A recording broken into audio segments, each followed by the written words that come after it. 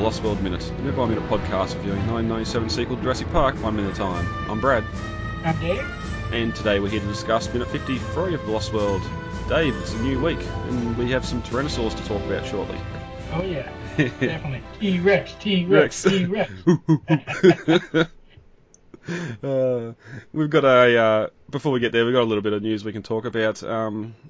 Word and rumours going around plenty online at the moment that some sort of trailer is all but confirmed for November. So we talked a little bit. We talked a little bit last week or the week before that we're looking forward to a trailer, but just don't give us a teaser for the teaser.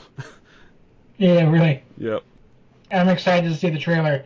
Looking like it's going to be a really good movie, at least from what I've seen just from Real News Hawaii and all them.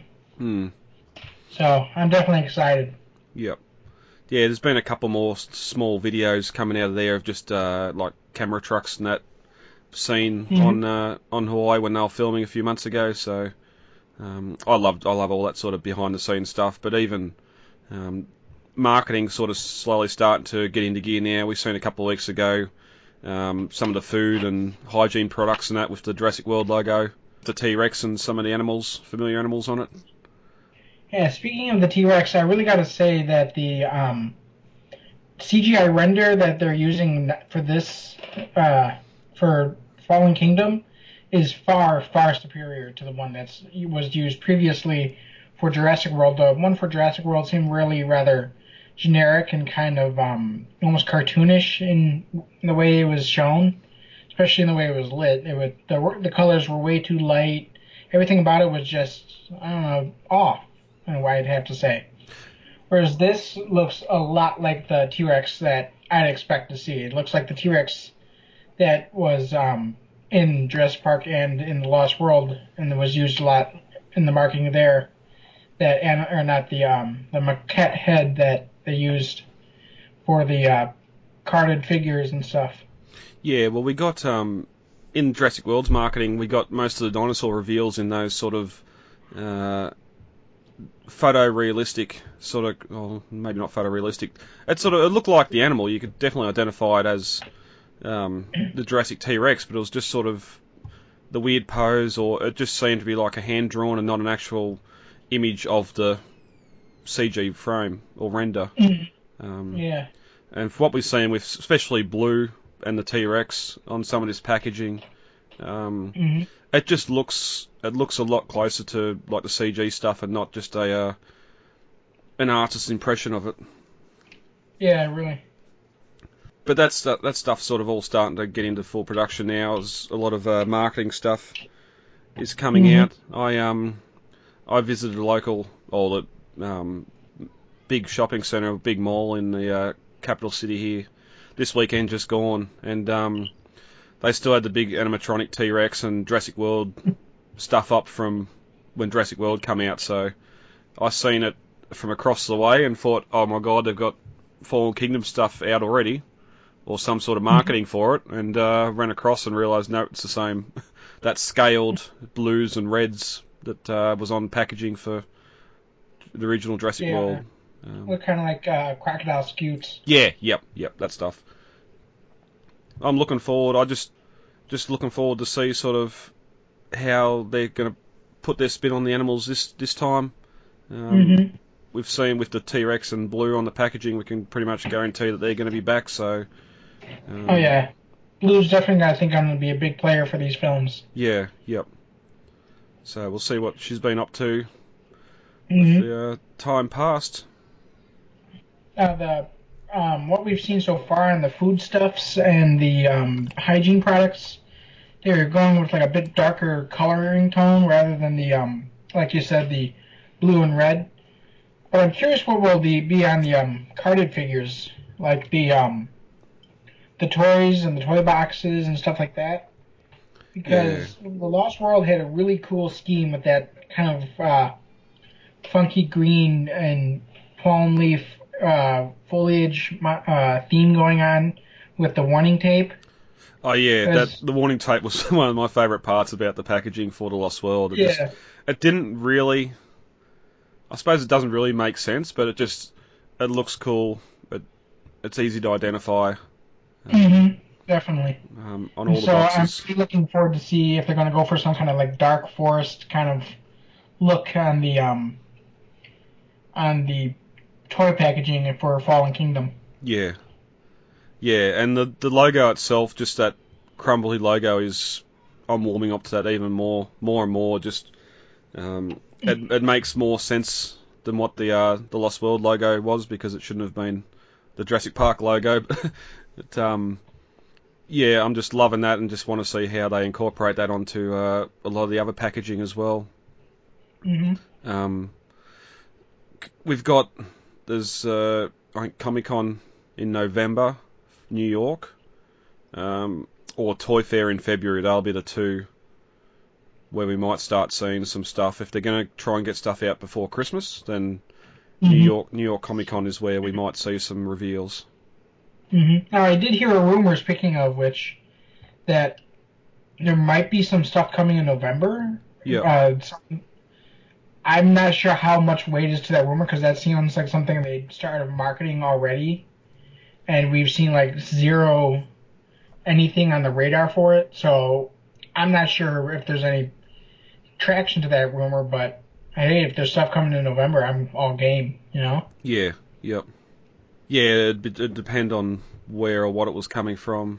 I don't think as part of the Mattel taking over, they wouldn't have got any assets previously made by Hasbro, so it wouldn't be a new Raptor Squad 4-pack or something with better paint on it. It'd have to be new figures that they've produced.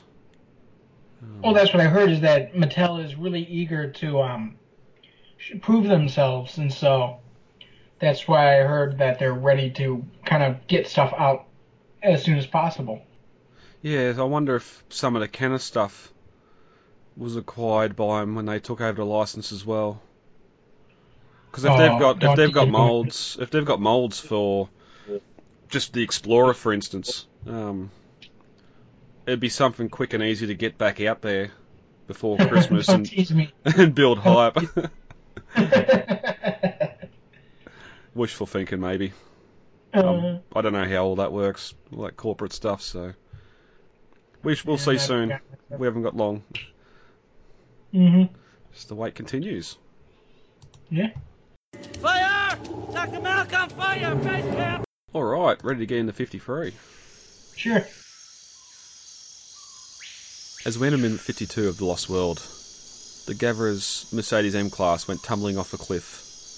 Ian was looking out the window to see what had caused the incident. As we start minute 53, a dark shadow emerges from the window behind him, and as it roars, the image comes into focus to reveal the female Tyrannosaur. At 52 minutes and 4 seconds, the male's head emerges from the opposite side of the trailer. There's two of them. The male growls at Ian through the window, and then sees its baby on the table. At 52 minutes and 25 seconds, the male opens its jaws and bellows a long roar. It lowers its head again and nudges the trailer, rocking it slightly, causing the people inside to move to the right towards the female. At 52 minutes and 36 seconds, the baby starts to vocalise. Even though its mouth is still muzzled, it can growl and snort at the female outside the window. Both parents continue to communicate with the baby, and it responds. And we get a nice moment of parents and their baby communicating with each other. At 52 minutes and 59 seconds, we get the only line of dialogue from the minute, from Sarah. This isn't hunting behaviour, Ian. And this ends minute 53 of The Lost World. Last minute we've seen the shadow of the T-Rex in the window behind Ian, but now as it growls, it comes into focus beautifully. Just that big head fully framed in that window. Yeah, I love the T-Rex head framed in this window here, the way that the humans are kind of the ones that are actually behind bars away from the T-Rex, instead of the T-Rex being behind bars away from the humans, you know? Yeah, yep. It's a great juxtaposition between the first film and this movie. Yep. And we also get sort of Ian starts to heavily breathe heavily here, like, oh crap, he's been this close to him before and it hasn't ended well. The female T-Rex here, and I believe I mentioned this before, but just to refresh the memories of our viewer or listeners. The female T-Rex here has a slightly different color pattern from the T-Rex from the first film, where the first film had a kind of more molted coloring, the molted browns and beiges. Yep. The female T-Rex in this movie has more of a distinct striping pattern over the snout and along the back. Mm-hmm. And so it's more of a flat brown instead of a molted brown. Yeah, well, that's the female's the first one we see here out the window. Mm-hmm. Okay, because we cut to the opposite side of the trailer, and the second Rex head appears, and one thing I do like when this one comes on, you can see a clear scar sort of on the animal's between its nostril and its eye. Mm-hmm. Something I'd be interested to see if it carries on for the rest of the film, if that scar's there. I assume it would be. Oh, it definitely is. Yeah, because those scars are, except in some forms of the CGI model. Depending on the CGI model they're referencing, the scar is there and sometimes it's not along the snout. Yeah. For the first time, I just noticed that as the male's head comes down, you can see the thigh of the female kind of in the background past the trailer there. Mm-hmm. Yeah, this is where I'll crawl back in my little hole, because as much as I love this film, and even these films, identifying the difference in the species is something I haven't really looked a lot into. No, I obviously know that it's a male that goes to San Diego at the end, but just if you put those two side by side, I wouldn't be able to tell you what the difference was. So it was one thing coming into this that I really wanted to find out. The main difference between the two is that the male has scars along its snout and is a distinct green color with a beige coloration on its fenestra there, the snout, and yellow striping along the back striping on the back. Yep.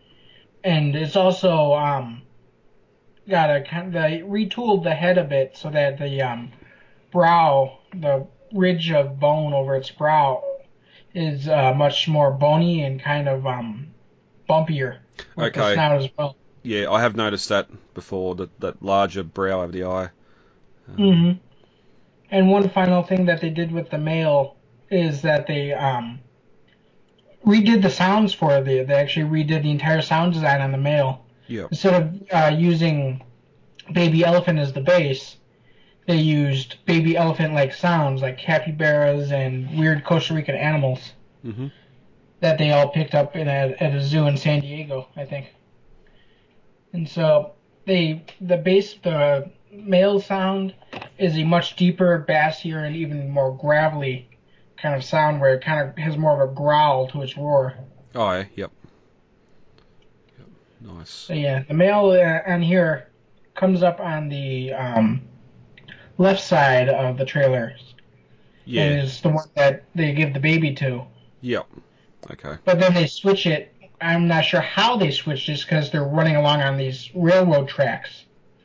But they switched it so that when they come back out and confront Eddie, the male is on the driver's side instead of the passenger side. Mm-hmm. American passenger side, sorry. Yep. You're right. Yep. Yeah. No, that's all right. I'm just sort of thinking about the scar on its snout now. I would have loved to see some sort of scarring on the neck and maybe the top of the shoulders to show that it may have had to fight another T-Rex to get this mate or something like that. That would have been really cool. Well, yeah, that was definitely one of the ideas behind it when Shane Mahan designed the T-Rex, was that they wanted these battle scars that showed that these T-Rex have been fighting over the rights to mate and food and resources and even territory. Yeah, exactly. Even sort of the scars on its snout, it could have been a raptor or something that's tried to eat, and it's like last-ditch scar in the nose as it's being eaten alive, or could have even been defending its infant too, or another infant we haven't seen. Yeah, that's a possibility. But it just having the scars there just sort of there's a story there to be told. We probably don't need to know what it is, but it's just interesting to look at it and see that bit of detail. Yeah, it does definitely give the animal a bit of character. Oh, and forgot one other distinct feature of the male is that he's got a wattle. They kind of gave him like a not as big as a turkey's wattle, but like a small wattle along the neck. So the neck is thicker. Oh, okay, yep. Than the females. Yep. There you go. That's how you identify a T-Rex on Sauna. But we there's one sort of little geography issue here because you've got both Rexes at the very last window of the trailer, facing forward if you're to walk along the trailer. So they're pretty much tails are hanging out over the cliff.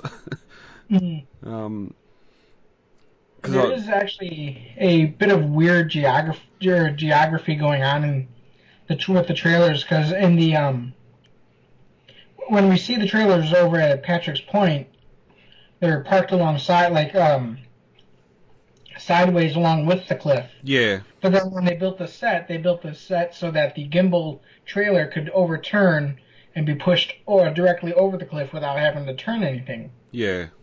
Yep. Yeah, so a little thing there issue because of the change in location with our filming. Because once it's upside down, rolled and upside down, it's on top of that parking structure at Universal. But because also too assuming that the male's on that side, he must have been the one that flipped the M-Class over the cliff. But see, then he's at the cliff's edge, so. You would have thought you'd see him walking past the windows as Ian's out there looking before the female comes down to the other window, but it's okay. We got two T-Rexes here on the scene. Two of them. This is the reveal that there's a second one, so it sort of just makes it makes the sort of danger of the situation a little bit more. And we see that when we cut back inside the trailer and Ian sort of buries himself in that back corner, trying to stay out of their sight, where Sarah and Nick are just standing by the table with the infant.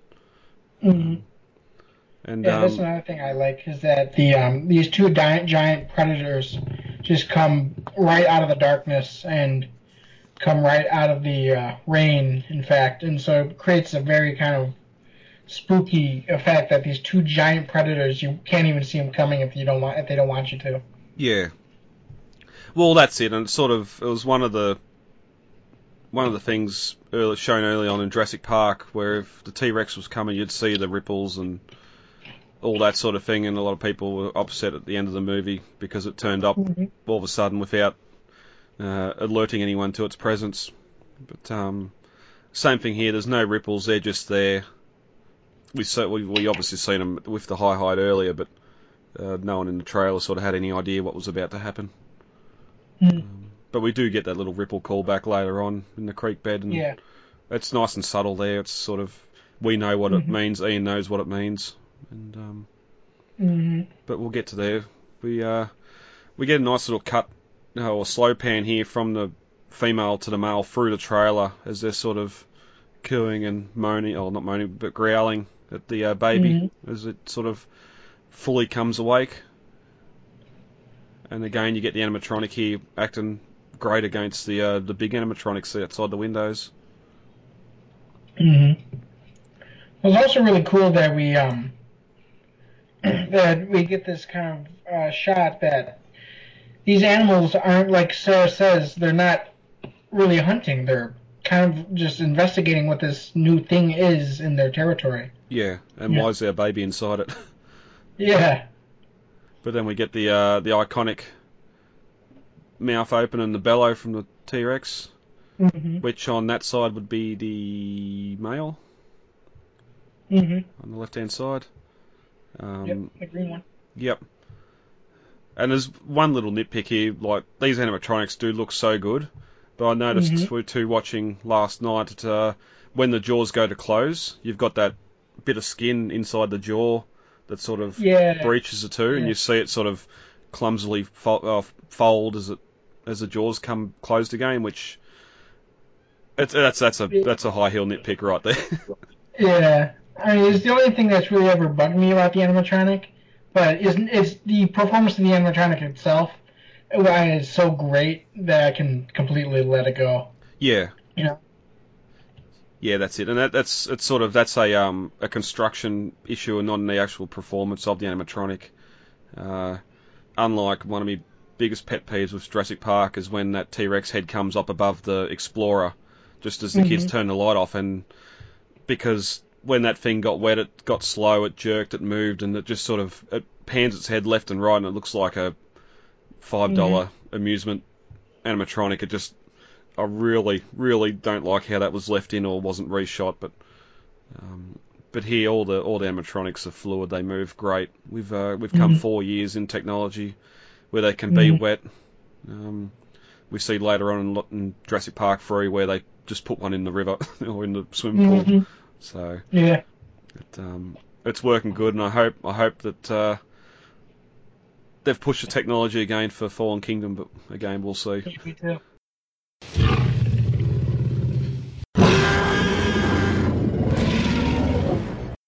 Then we get the male nudges the trailer and causes the three humans to sort of all stumble to the left or to the right, where the female sort of roars and nudges the trailer back. A good little thing here, both adults are sort of testing what the trailer is. Yeah. Well, that's really I think that they do a great job of showing different behaviors in the T-Rex in these movies. Because in the first film, like the main road attack, that's not an attack at all. It's very exploratory in manner. T-Rex kind of just comes slowly grumbling out of its enclosure, not really caring that much. Gets attracted to the Explorer by the flashlight, and then just looks at it. It's like, oh, what's this thing? Yeah. You know, starts nudging at it like the T-Rex do here. Kind of just investigating, testing what this new toy is. And flips it over and starts chewing on it like it's a chew toy. I mean, it's not hunting at all. And you look at when a T-Rex hunts, when you see the T-Rex hunting the Gallimimus, it's like 4 seconds from the moment it springs from the tree line and it takes down and starts taking down a Gallimimus. Oh yeah, it knows what it wants to do before it bursts out of the foliage. Oh yeah, it's very quick. You barely, it's a blink of an eye. Yeah. And there's a huge difference between a T-Rex hunting and a T-Rex just kind of investigating. And so when it's not exactly attacking the trailer here, at least not yet. But it's if that T-Rex wanted those humans for lunch, it could easily take it apart and just kind of smash into it and trash it like it does the M-Class. Yeah. You know? Yep. I mean, think about how quickly the tears apart the M-Class and picks Eddie out of it. If he wanted these people, he could have them. Yep. You know? Yeah, and it's sort of going from one of my disliked parts of that scene to like parts is once the T-Rex has the Explorer on its side or on its top, and it sort of just nudges it and it's, hey, you in there, to Lex as she's screaming, or to Tim as she's screaming, and it sort of does that vocalization, sort of like, hey, I want to eat you. Come here. Squeaky toy. Yeah, yep. Like a puppy with a squeaky toy, you know? Very large and very dangerous puppy, but, you know? Yep. And then we get the both adults sort of cooing that to the baby, and just a heavy rain falling on the heads and beating down the windows, and the baby starts to respond back to it as well, and it's just great here. There's no dialogue whatsoever. It's just pretty much a full minute of the T-Rexes sort of communicating with each other and the baby. And this really goes back to Stan Winston's puppetry and his belief that he doesn't make movie monsters. And I hate when the Jurassic Park T-Rex gets placed in the list of movie monsters, because they're not monsters in these movies. They're animals. They have feelings. They're large and dangerous and scary, but they still care for their young. They still are curious animals. They're still hungry animals. I mean, they just, as Alan Grant says in the first movie, they do what they do. They're just reacting to their environment as any other animal would. Yeah. And Stan Winston's firm belief was that he didn't create movie monsters; he created characters, and he does a great job of making the dinosaurs characters in his puppetry. You know? And that's it. Here we are, a minute with no dialogue, and the animatronics are acting. They're characters. They're talking to each other. Mm-hmm. And I could just imagine being on set when they're going to work like this, and you're acting with them and against them. It'd be awesome. Yeah. Instead of being on a green screen. I mean, no offense to the work that CGI artists do, and they do a great job, but there's just something about interacting with a practical effect that is so special, I think. Yeah, I definitely agree there. Because, I mean, they might be puppets, but as Stan Winston also reminded the cast and crew, you gotta give them their space. They do have the hydraulic capability and power to crunch you. These animatronics should be treated like they're the real animal and should be given their due respect. Yep. Because they're dangerous pieces of machinery if mishandled.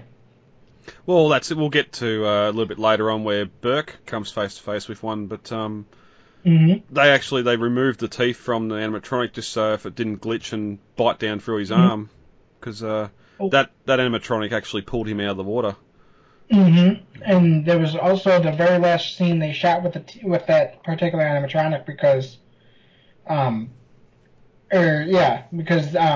Stan Winston didn't know how it would go, and he actually had it go in reverse. I believe they shot that part in reverse where they actually have the T-Rex head coming out of the waterfall instead of going into it because they couldn't see the people behind that waterfall. Yeah. Just stick the head in there and squash them up against the back of the set. Yeah, well, because there was that and just the fact that there was going to be water pouring on that head. But we'll get to that a little bit later. I'm pretty sure too where it pulls Eddie out of the M-Class. That's again real person being pulled out by the animal. It's not CG until they do the little flip. You can see. Yeah, you can see in the behind the scene videos how they did it. They strapped a thing to I think I can't remember if it was Richard Schiff if they did it or if it was just a stunt double. I'd have to re-listen. I'd have to re-listen. The Jurassic Cast podcast done an interview with Richard a couple of months ago. I'll have to have a listen and just see if... Because I remember he talks about being in the M-Class while the both animatronics are sort of moving back and forth over his head and just... he's sort of... the awe of it. Just having those two animals there. And again, another scene where the puppeteers had to be very precise because they were all behind the foliage there. They were all behind the set fake plants, and so they couldn't see where the T-Rex was directing. They had to watch it all on a video feed. Yeah, and that's one big thing people don't realise, that not just this, but other movies as well, where they got animatronics, the puppeteers have to be completely out of the way.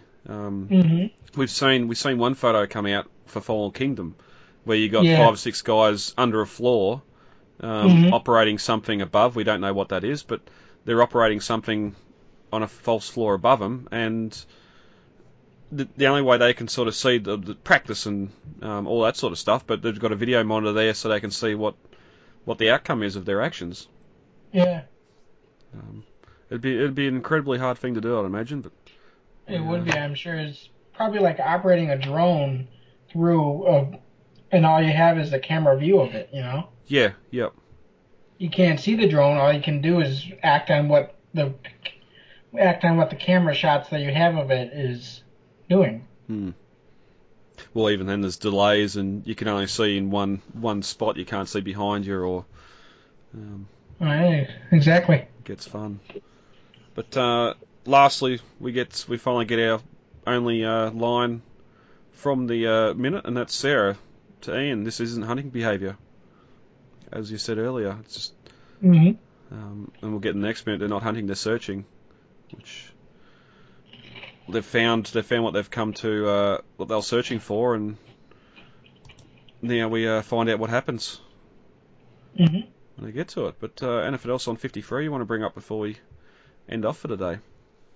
I think we filled that minute out pretty well. Yeah, as we said, it's like only one bit of dialogue in this, and just the adults sort of going back and forth between them and the infant, and Mm-hmm. for the most part, I feel it worked really well. Mm-hmm. All right. All right, guys, let's get the hell out of here.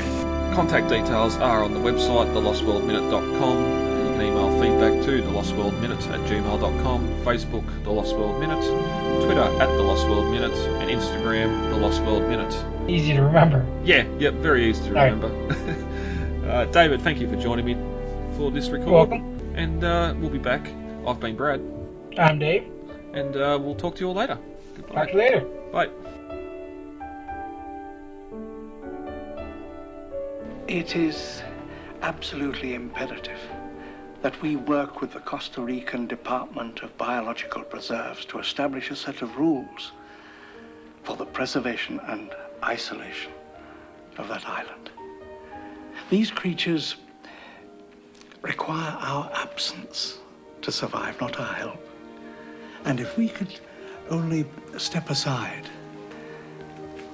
and trust in nature, life will find a way.